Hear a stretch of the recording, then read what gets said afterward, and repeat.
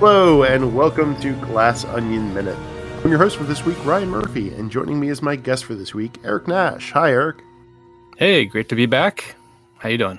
I'm doing all right. Today we're going to be taking a look at minute number 102. That is from 1 hour, 41 minutes and 0 seconds to 1 hour, 41 minutes and 59 seconds. And we are just sort of continuing the ransacking. We ended last minute with Andy running into her room and having a surprised look on her face, and she has found Daryl's room. Hey. So yeah, I guess just overall, before we get into sort of what's going on with each bit of this minute, general thoughts on this minute. What do you think? I mean, again, it's pretty frantic, but hey, it actually kind of almost slows down a little bit. It feels like it was a little comedy, but then it kind of gets into in this middle part of it, it's getting Helen finding out about that her sister, the news of her sister is out. Want to hang out or? Damn it. What the hell?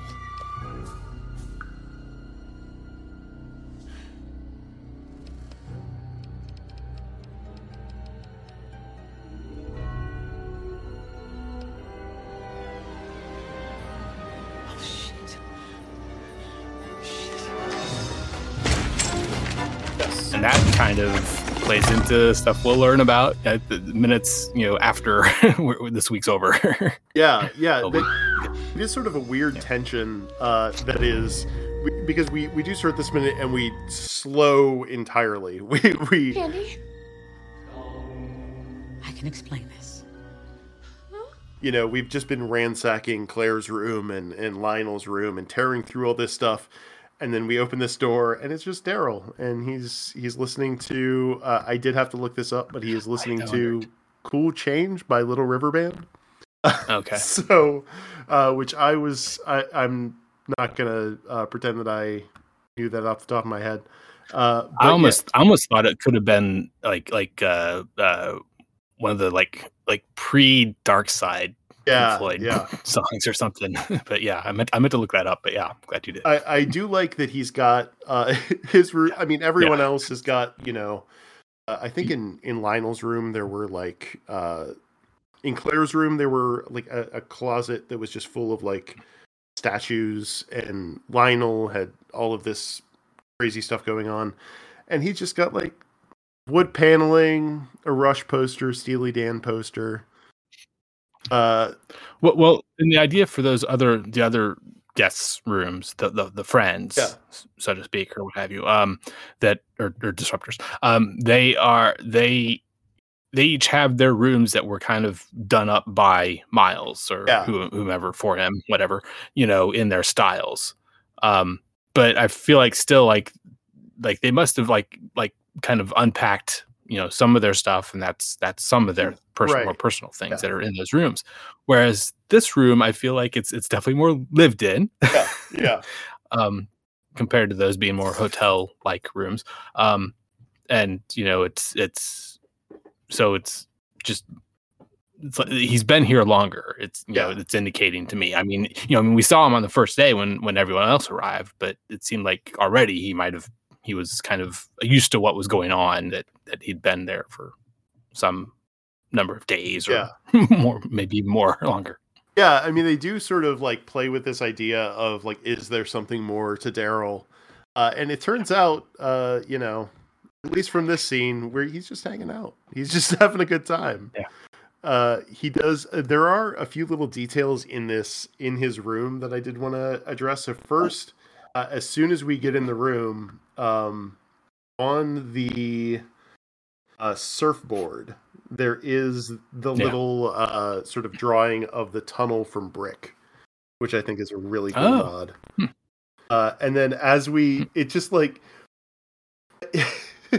it's not only like lived in, but there's so much going on between like the band posters, the wood paneling, The room is carpeted, and then he's got a carpet on top of that, and then he's got a carpet on top of the carpet.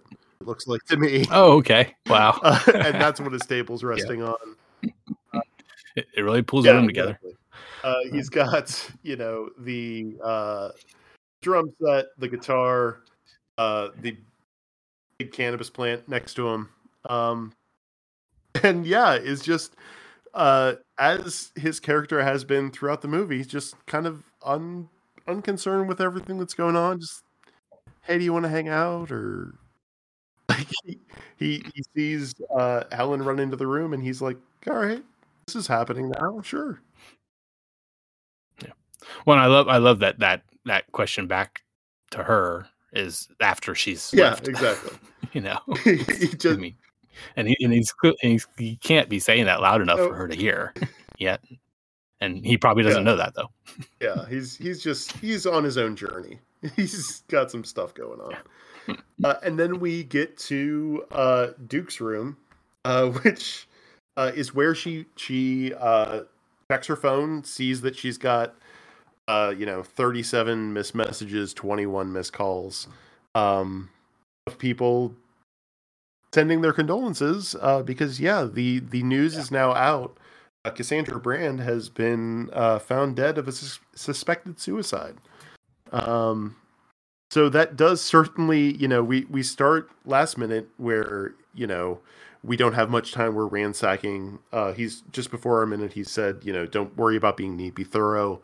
But, don't worry about it. Just kind of tear through each room. And then this ups that even more because now, she is realizing likely that, it's only a matter of, minutes, seconds until someone in that room checks their phone. And, obviously we see earlier in the movie that is what Duke has done to sort of lead into this whole sequence of events. But yeah, he has even less time. Yeah, I don't know. I guess, what are your thoughts on how this is continuing to just sort of escalate? I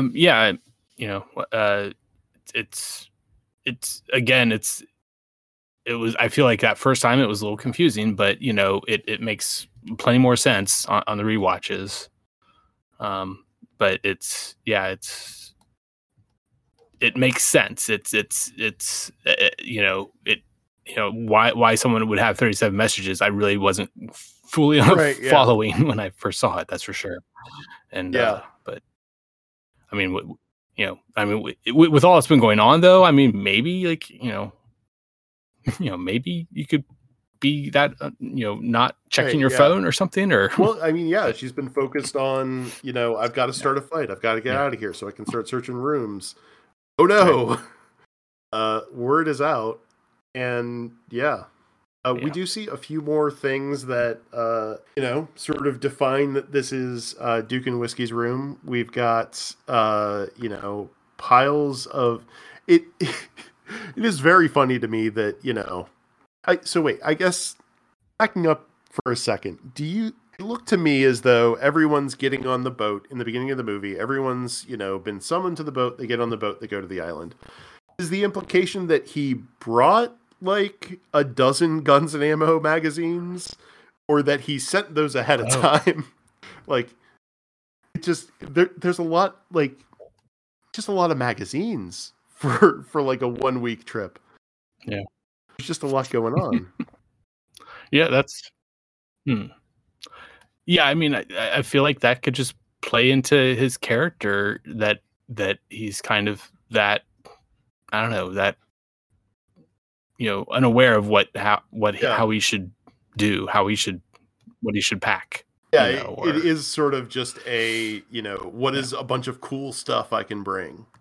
Because he's got that. He's got we see a brief glimpse of a magazine called Ultra Fishing next to the spear gun, which of course he brought a spear gun. Why wouldn't he? He's already got the holster Speedo, so sure, spear gun as well. And then as she's sort of dumping everything, we do see several boxes of Viagra that are dumped into the sink. So just a lot going on with Duke. He's got a whole thing. So yeah, I guess what, now we have gotten to that point that we talked about in the last episode where, Whiskey has gone from being told, he's a son of a bitch, Whiskey, leave his ass, to walking in at the very end of our minute on the room has been ransacked and, Andy / Helen saying, this isn't what it looks like, I can explain this. Yeah, I guess, how do you feel that sort of tiny bit of resolution has paid off here?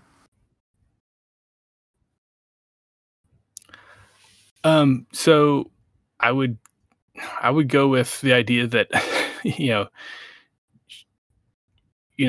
it's Whiskey, being confused. I mean, it's kind of like, we, the audience, upon the first view at least, are very much more in line with her, and just need an explanation. We need something a little more to help us along here, and thankfully I feel like in several minutes from now maybe we kind of start to get it, but maybe we're starting to get it this minute too. But so I guess what is the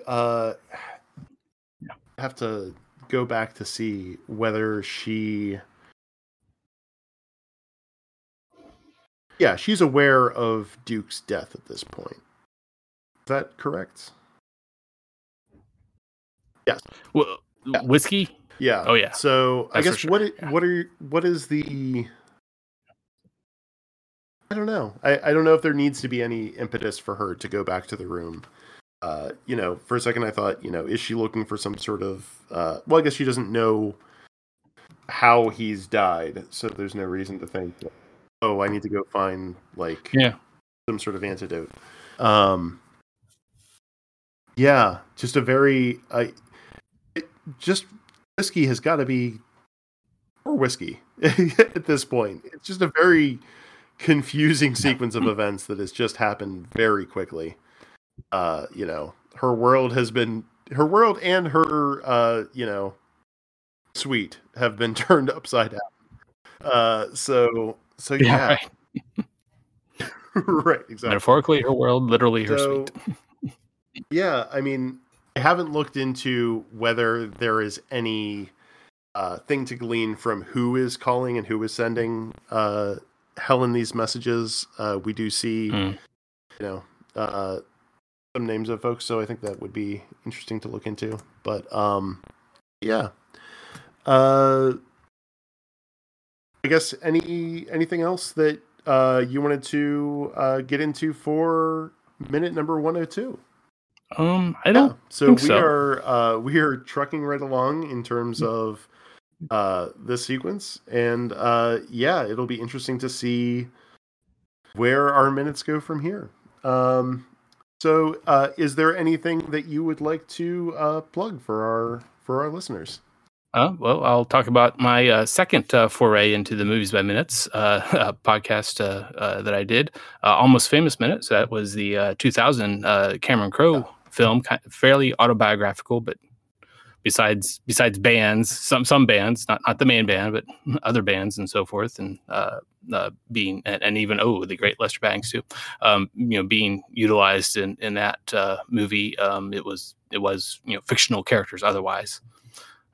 Main character and so forth, but that is on a hiatus right now. We're like at minute 94, and it's on the great music rock podcast network called Pantheon Podcasts. So besides just my own show there, definitely check out a lot of other great all types of podcast shows. Not all movie by minute. Actually, I don't think any other movie by minute is on there right now, but maybe someday there will be. But maybe one of my own down the road, I feel like, is another possibility.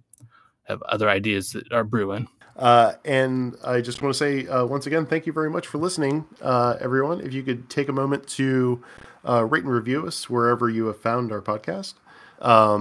We are at Glass Onion Minute, all one word, on X, Twitter.